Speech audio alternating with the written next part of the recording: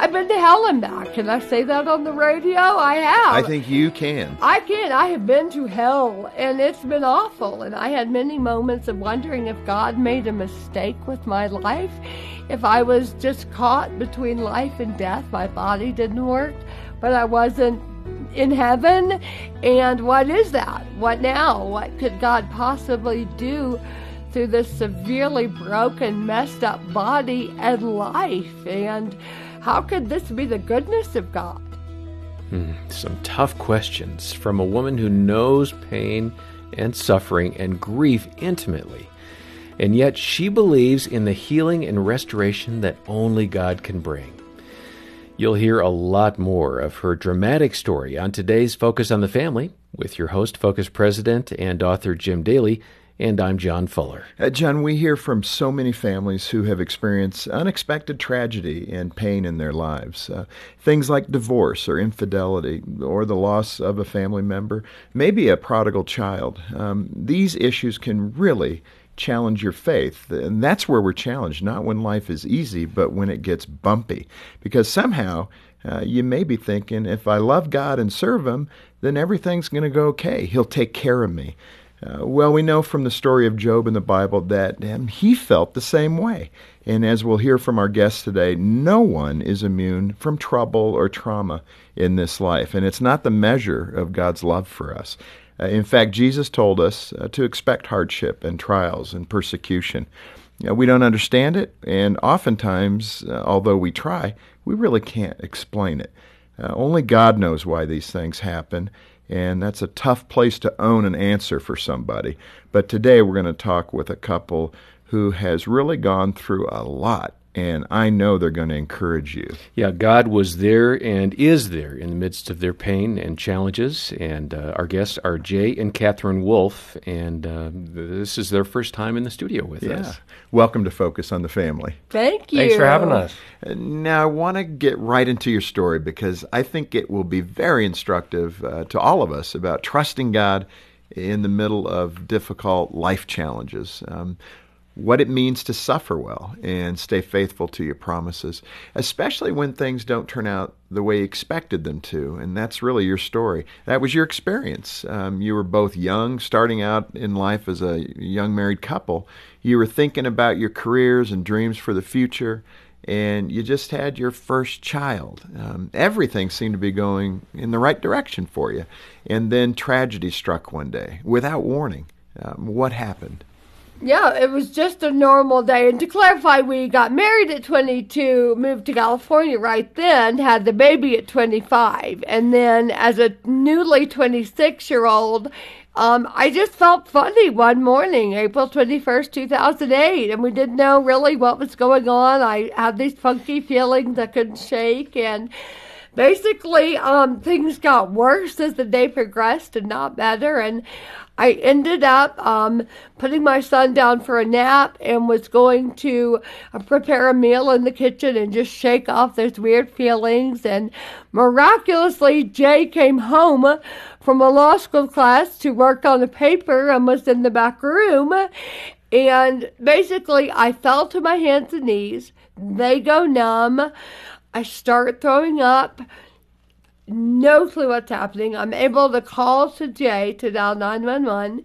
He calls 911. The paramedics quickly come and assess the situation, determine it's something very serious, pack me up on a stretcher. And side note, my baby is asleep in the next room through the whole thing. He did not wake up, shockingly. Pack me up on a stretcher.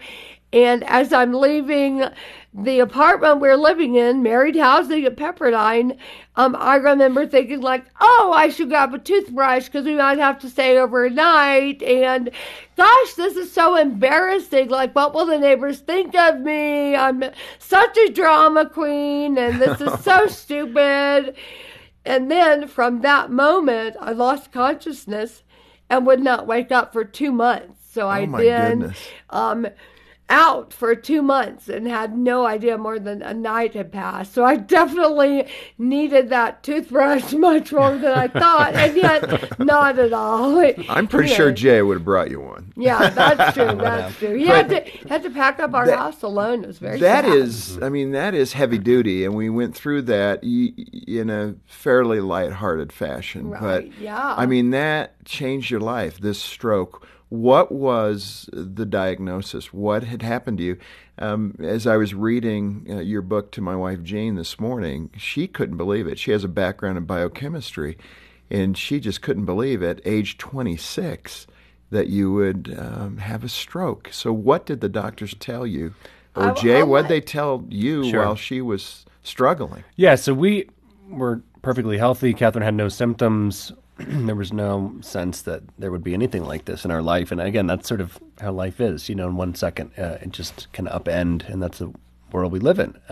And yet the doctor on call that day, this incredible neurosurgeon, Dr. Nestor Gonzalez at UCLA Medical Center, which, by the way, we didn't even know had a hospital. We knew it was a college, but that's how sort of out of touch we were with medical 20-somethings don't go to hospitals. We didn't have a doctor. She was perfectly healthy. Had just had a baby 6 months before. And he said, I need you to know your wife may not make it through the day.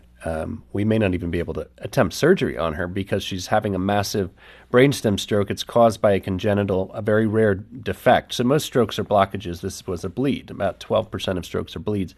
Of 12%, 2% are from this particular malformation called an AVM. And it's sort of a tangle of capillaries and blood vessels and that kind of a thing that just eventually wears out and ruptures. But there's usually, unless you've had a full body scan, you would never know. And so that day was the day hers ruptured out of the blue. But unfortunately, as this surgeon said, it was the largest he had ever seen in his career and the worst location by the brainstem. And so the pressure of the bleeding was literally squeezing her brain down into her spinal column, which is not survivable. So that was the prognosis that day. So you go through that day, Jay. Let's concentrate on you for a minute. I mean, you're at home doing a paper for your law degree. Your wife, who's only 26, is just dropped to the kitchen floor. Yeah. I mean, what's going through your mind? And then when you get to the hospital and the doctor's saying these things to you, what are you thinking? Yeah, so this was also 3 weeks before I was going to graduate. So I was actually going to my first finals for law school, which was why I had just a small window of about 45 minutes. And I had kind of procrastinated on the paper, so I came home. And again, there were many moments like that, these little miraculous moments that you look back on and just see God's hand at work. And of course, it was one of those moments that many people maybe listening to this program have had a day where everything changes with a phone call, with a diagnosis or whatever in a split second. And that was that day for us. And so I raced, down after the ambulance with my son, and there's a sense of shock. I mean, I did grow up in the church. And so, of course, Dad would get a phone call and have to go to the hospital during dinner sometimes. And, you just never think that you're going to be on the receiving end of that. And so, that day we went to the ER. It was the middle of the day on a Monday, and it was beautiful. Confusing sight for a second because I recognized a bunch of faces in the waiting room, and it was my church community who had already come before me. And, growing up in the Bible Belt, we have all these experiences of church and certainly had grown up in that culture, but I think I had never experienced real church until that waiting room that night as about 100 folks gathered. When we needed it, the church showed up. When we need our invisible God to be made visible, that's what the body of Christ does. That's so good to hear. Yeah, and so that was when the bottom was just falling out, just my people were there to just hold me. And so we really had church that night. We broke bread and pizza and prayed and cried and laughed, and it was just really this microcosm of life unfolding, and yet not knowing if she would survive. And petitioning and praying to God together and reading Romans 8 was one of her favorite chapters. So I read that, and I remember thinking, gosh, this feels like a lie in the moment. In that moment, I'm sure it to did. say that God is working all things for good right now. And, my 6-month-old may wake up without a mom tomorrow, and how is this good? And where's the love of God that's supposed to be so close right now? And how does this work for good? Yeah. Jay, I'm sure even now that can be difficult at times to think, okay, how does Romans 8:28 work? And certainly it wasn't the next day or the next week or maybe for months or maybe even years that may have become more evident. Katherine, let me ask you, you go into a coma, I would imagine. You mentioned for 2 months. You come out of surgery, you're not even expected to make it through surgery. Right. And you survived. Tell us physically where you're at today. How has this impacted you? Oh, yeah. Well, from that initial 2 months and then on in acute rehab and then a brain rehab, I was in medical facilities for about 2 years total to recover to the point that I have largely remained today. I've made small gains in many areas, but I'm fully disabled now. I can't even drive a car. I can't walk on my own. I have a hand that doesn't work. I have no fine motor control in it. I'm deaf in one ear. I have severe double vision and can't see. My face is paralyzed on one side. And that's just a few of the outer issues. I've got loads of different complicated problems. I've had 11 surgeries post-stroke. I severely broke my right leg several years ago and have osteoporosis actually post-stroke because my bones are very brittle and I have had really just a lot of really tough stuff medically post-stroke. But that's not unusual, tragically. Stroke it's a leading in the world cause of disability right now. So it's not uncommon to have your body really wrecked post-stroke, and mine for sure is. And yet, as you can see, that hasn't really affected the soul too much. And well, you must have been just a whippersnapper even before the stroke, huh? Oh, I think so. I think God wired me this way for sure. But well, go ahead. Well, I think that in all of our struggles and pain in life, no matter what it is or if this severe or not, God is asking us, okay, become more who you really are. You're listening to Focus on the Family. I'm Jim Daly, along with John Fuller. Our guests today are Katherine and Jay Wolf. We're covering really the life story that they have together in a book they've written called Hope Heals. We have some in the audience, and they follow you on Facebook and Twitter, I'm sure all the other things, and people can go see that as well. Can I ask you, Katherine, you're buoyant. I could tell your spirit, that resiliency. There are people that are going to say with similar or even maybe lesser issues in their lives, it buries them. Right. They can't wake up with joy in the morning. Absolutely. Did you have those moments when you were saying, God, why me? Absolutely. Anyone would be just denying emotion and really suppressing the laments that they have about their lives, that they just brushed over everything and, slapped a Jesus sticker on it. That's not real. I've been to hell and back. Can I say that on the radio? I have. I think you can. I can. I have been to hell, and it's been awful. And I had many moments of wondering if God made a mistake with my life, if I was just caught between life and death. My body didn't work, but I wasn't in heaven. And what is that? What now? What could God possibly do through this severely broken, messed up body and life? And how could this be the goodness of God? How could God be real? How could God care what's going on? In my darkest moments, I wondered if it wouldn't be easier if I were gone.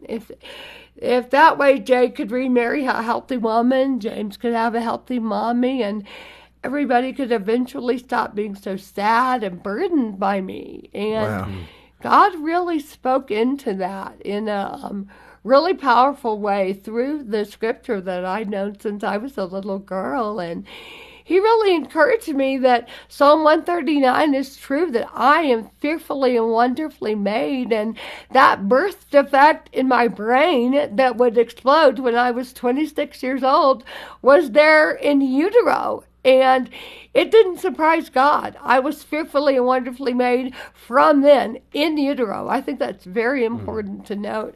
I think that the deep truth that God called me to this, that now I was chosen to suffer well, to really own this and say Ephesians 4:1 is true, that I am called to now live a life worthy of this special calling that I've received that may look nothing like I thought it would work, but really Whose does, gang? Nobody. Everybody's life looks different than they thought, but God works in that and moves and changes our hearts, I think.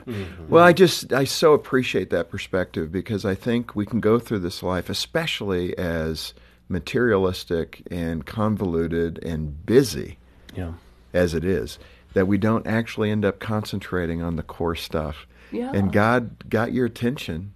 That's one of the benefits. Hopefully, I doubt it was the reason, but he got your attention in a way to understand this life in such a deeper and more meaningful way. And I'm going to add to that, as we talk, as a church, much less a society, about suffering, I mean, that's about the last thing on the list anybody wants to talk about, right? Oh, man, who wants it? And so the idea, too, of suffering young when you have this life ahead of you, it looks like the biggest tragedy, particularly from a worldly perspective. But I think the strange gift in suffering and looking at the ministry and the life of Christ and this communion with Christ and suffering is sort of this gift of darkness in the way that we get to engage and open it. And when we do it when we're young, it can inform the way we live the rest of our lives. We're not on our deathbed saying, gosh, I wish I had known this. I wish I knew how fleeting and how valuable it was that I had lived differently, all those years previously. And for us, God willing, we'll get to say, we know what matters. All these distractions in so many ways have fallen away. And so we get to lean into that and try to suffer well and know who Christ is in and through that, not in spite of it, but actually through it. Yeah. So and Jay, you don't get away from this microscope either, because it's meaningful to see you in this situation, continuing to love Katherine as you did all during that time. Divorce rates in this situation are quite high.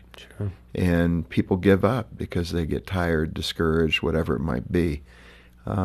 But tell us about why you've done that, what motivated you to hang in there, what gets you up every day. Yeah, I think, it's evolved. I think the first stages after this stroke happened and life changed forever, there was a sense of, this happened to me too. And yet I have all my capabilities and I can advocate for Katherine in ways she can't advocate for herself. And I want her to know more than anything that she's not alone right now. And I think it wasn't even intentional, but it was, I think, this sort of incarnational way that Christ meets us, embodies the love and support. It's one thing to sort of think about it in theory. It's another thing to show up in person and say, I'm here. And that was sort of the beginning. My motivation was just, I want her to know she doesn't have to climb up out of this pit alone, and that's what I can give her, even though it's hard for me, and I'm going to have to enter into a marriage and a life that I didn't sign up for. But one day at a time, that was sort of the focus. Was there a moment, and maybe it was many moments, where, because I think of most marriages and most difficulties in marriages, usually surround selfishness. When you get right down to it. Yeah.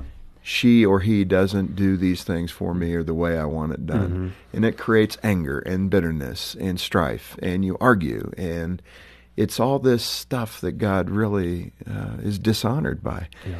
Did you have a moment where you knew your selfishness was coming to an end? Yeah, I think more than one moment there was this recognition that in caregiving especially, which is a really unique, challenging role that is often, as many times as those who are sick or dying or disabled are invisible, their caregivers are even more so. People will often still say, oh, Katherine's story, which is great, but it's our story, Describe that, because for those of us that don't get it, with, the appropriate caveats, but what does the caregiving look like in this situation? Yeah, I mean, and again, I can speak just to my experience and story, but it has given me such an empathy for this huge population of those who the world is not made for in a physical way, and who need other people to come alongside and help them. And that's what Christ does to us, but it's the most... one of the most challenging things we can do is to say, even though I feel pain, I'm going to take on yours too. Yeah. Right. And the beautiful thing is in that process that we both feel the pain less because we're shouldering it together. Yeah. And that's what we've gotten to do. I mean, some of this may be too personal, but being two firstborns and, given your environment, your circumstances, do you still argue a bit from time to time? Do you struggle? Yeah. And listen, that's not remotely something usually on the way to church or on a, before a radio church. Okay, program. so that's all normal. Good. Okay. Oh, yeah, totally. I mean, the reality is, if anyone's totally pretending if they're not real about the fact that they have rockin' fights. Everybody does. Fighting isn't the issue. The solution, how you come to a solution, That's is right. more of the issue. How you resolve it, yeah. Yeah, how you resolve it. We fight it out all the time. And I don't mean like doors slamming, screaming, hysteria, but like conflict. Oh yeah, we have strong opinions. We're, we're people who want to like show up for our lives, and that brings conflict because we see the world differently, but we're one. And So that's kind of the normal setting for you guys. Totally. It's okay. That's right. absolutely. No, it is. It really is. A great thing happened. The Lord really blessed you with a miracle. And Katherine, this is something that was in your heart that you wanted to have another baby, but you had no idea. Can you believe it? It's crazy.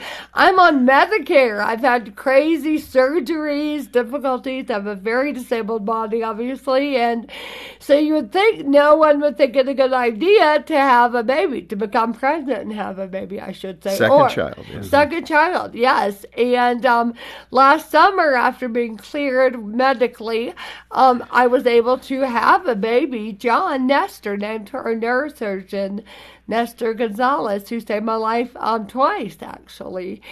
And I have had a really hard time, to be honest, with that baby. He's now 18 months old and still rocking our world. It's very difficult to be fully disabled and care for a super active little spunky rugrat being a nut job, but he's the cutest little squirrel in the world, and I am loving it. And it's truly, in a way, it's the years the locusts have eaten, and I'm getting to see that restored, and that's beautiful. But it's intense, and there are moments of deep sadness of, oh, this is what it would have been like with James when James was 9 months old and did that cool thing for the first time. And I wasn't there for James, but it's really incredible that I am there for John, and Mommy does get to see that. It's very special. And you have turned this pain into a passion, a ministry that you call Hope Heals. Mm-hmm. And in fact, we were talking about your necklace before coming on air. Right. And it's an anchor, the shape of an anchor. Describe that and tell us why you wear that. Absolutely. The anchor is everything to us. It's the symbol of our ministry. And as Hebrews 6:19 says, the anchor is firm and secure. And if you've seen the graphic of our ministry anywhere, the anchor is above the water, which is really unusual because anchors are supposed to be underwater. But oh no, our anchoring is above the rocky waves of this world. We are secure forever because the anchor is not underneath the water, but above it.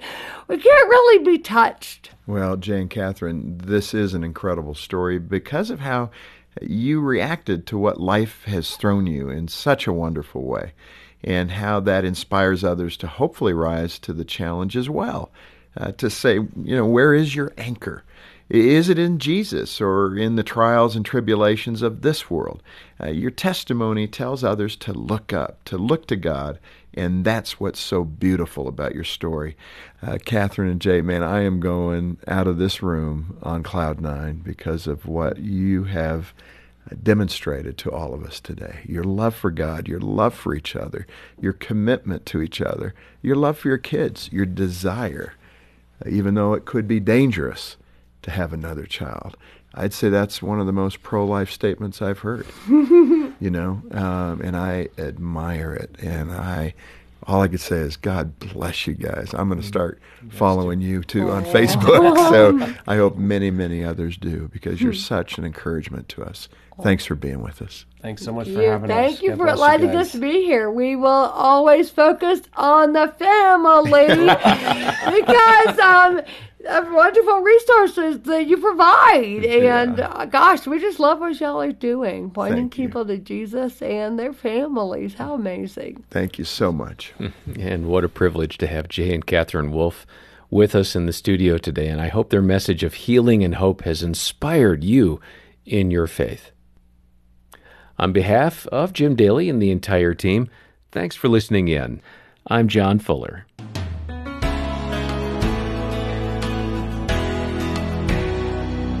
Today's program was a true testimony of commitment in marriage. I'm not sure many couples could survive the tragedy that Jay and Katherine experienced, but I particularly loved when Katherine referred to God restoring to her the years that the locusts had eaten, and her positivity towards life was inspiring. Wow. Are you facing some kind of difficulty where you're struggling with God, or you don't even know if there is a God because he seems silent towards your suffering? I encourage you to call us here at Focus. We have caring Christian counselors who can talk with you and put tools in your hands. So if you're feeling like you're in a dark place and there's no light at the end of your tunnel, today is the day to call us. Our number is 031 716 3300, or you can get in touch through the counseling page on our website at safamily.co.za. Our resource offering today is a book by a local author. It's called Keep Hope Alive. Written as a daily devotion, it's an invitation to join author Jackie Mungavin on her journey of devoted surrender when her 13-year-old daughter was involved in a car accident that threatened her life. Find it online at safamily.co.za or give us a call on 031 716 3300. I'm so glad you could be with us today. For Focus on the Family Africa, I'm Graham Schnell, inviting you to join us next time when we'll once again help you and your family thrive in Christ.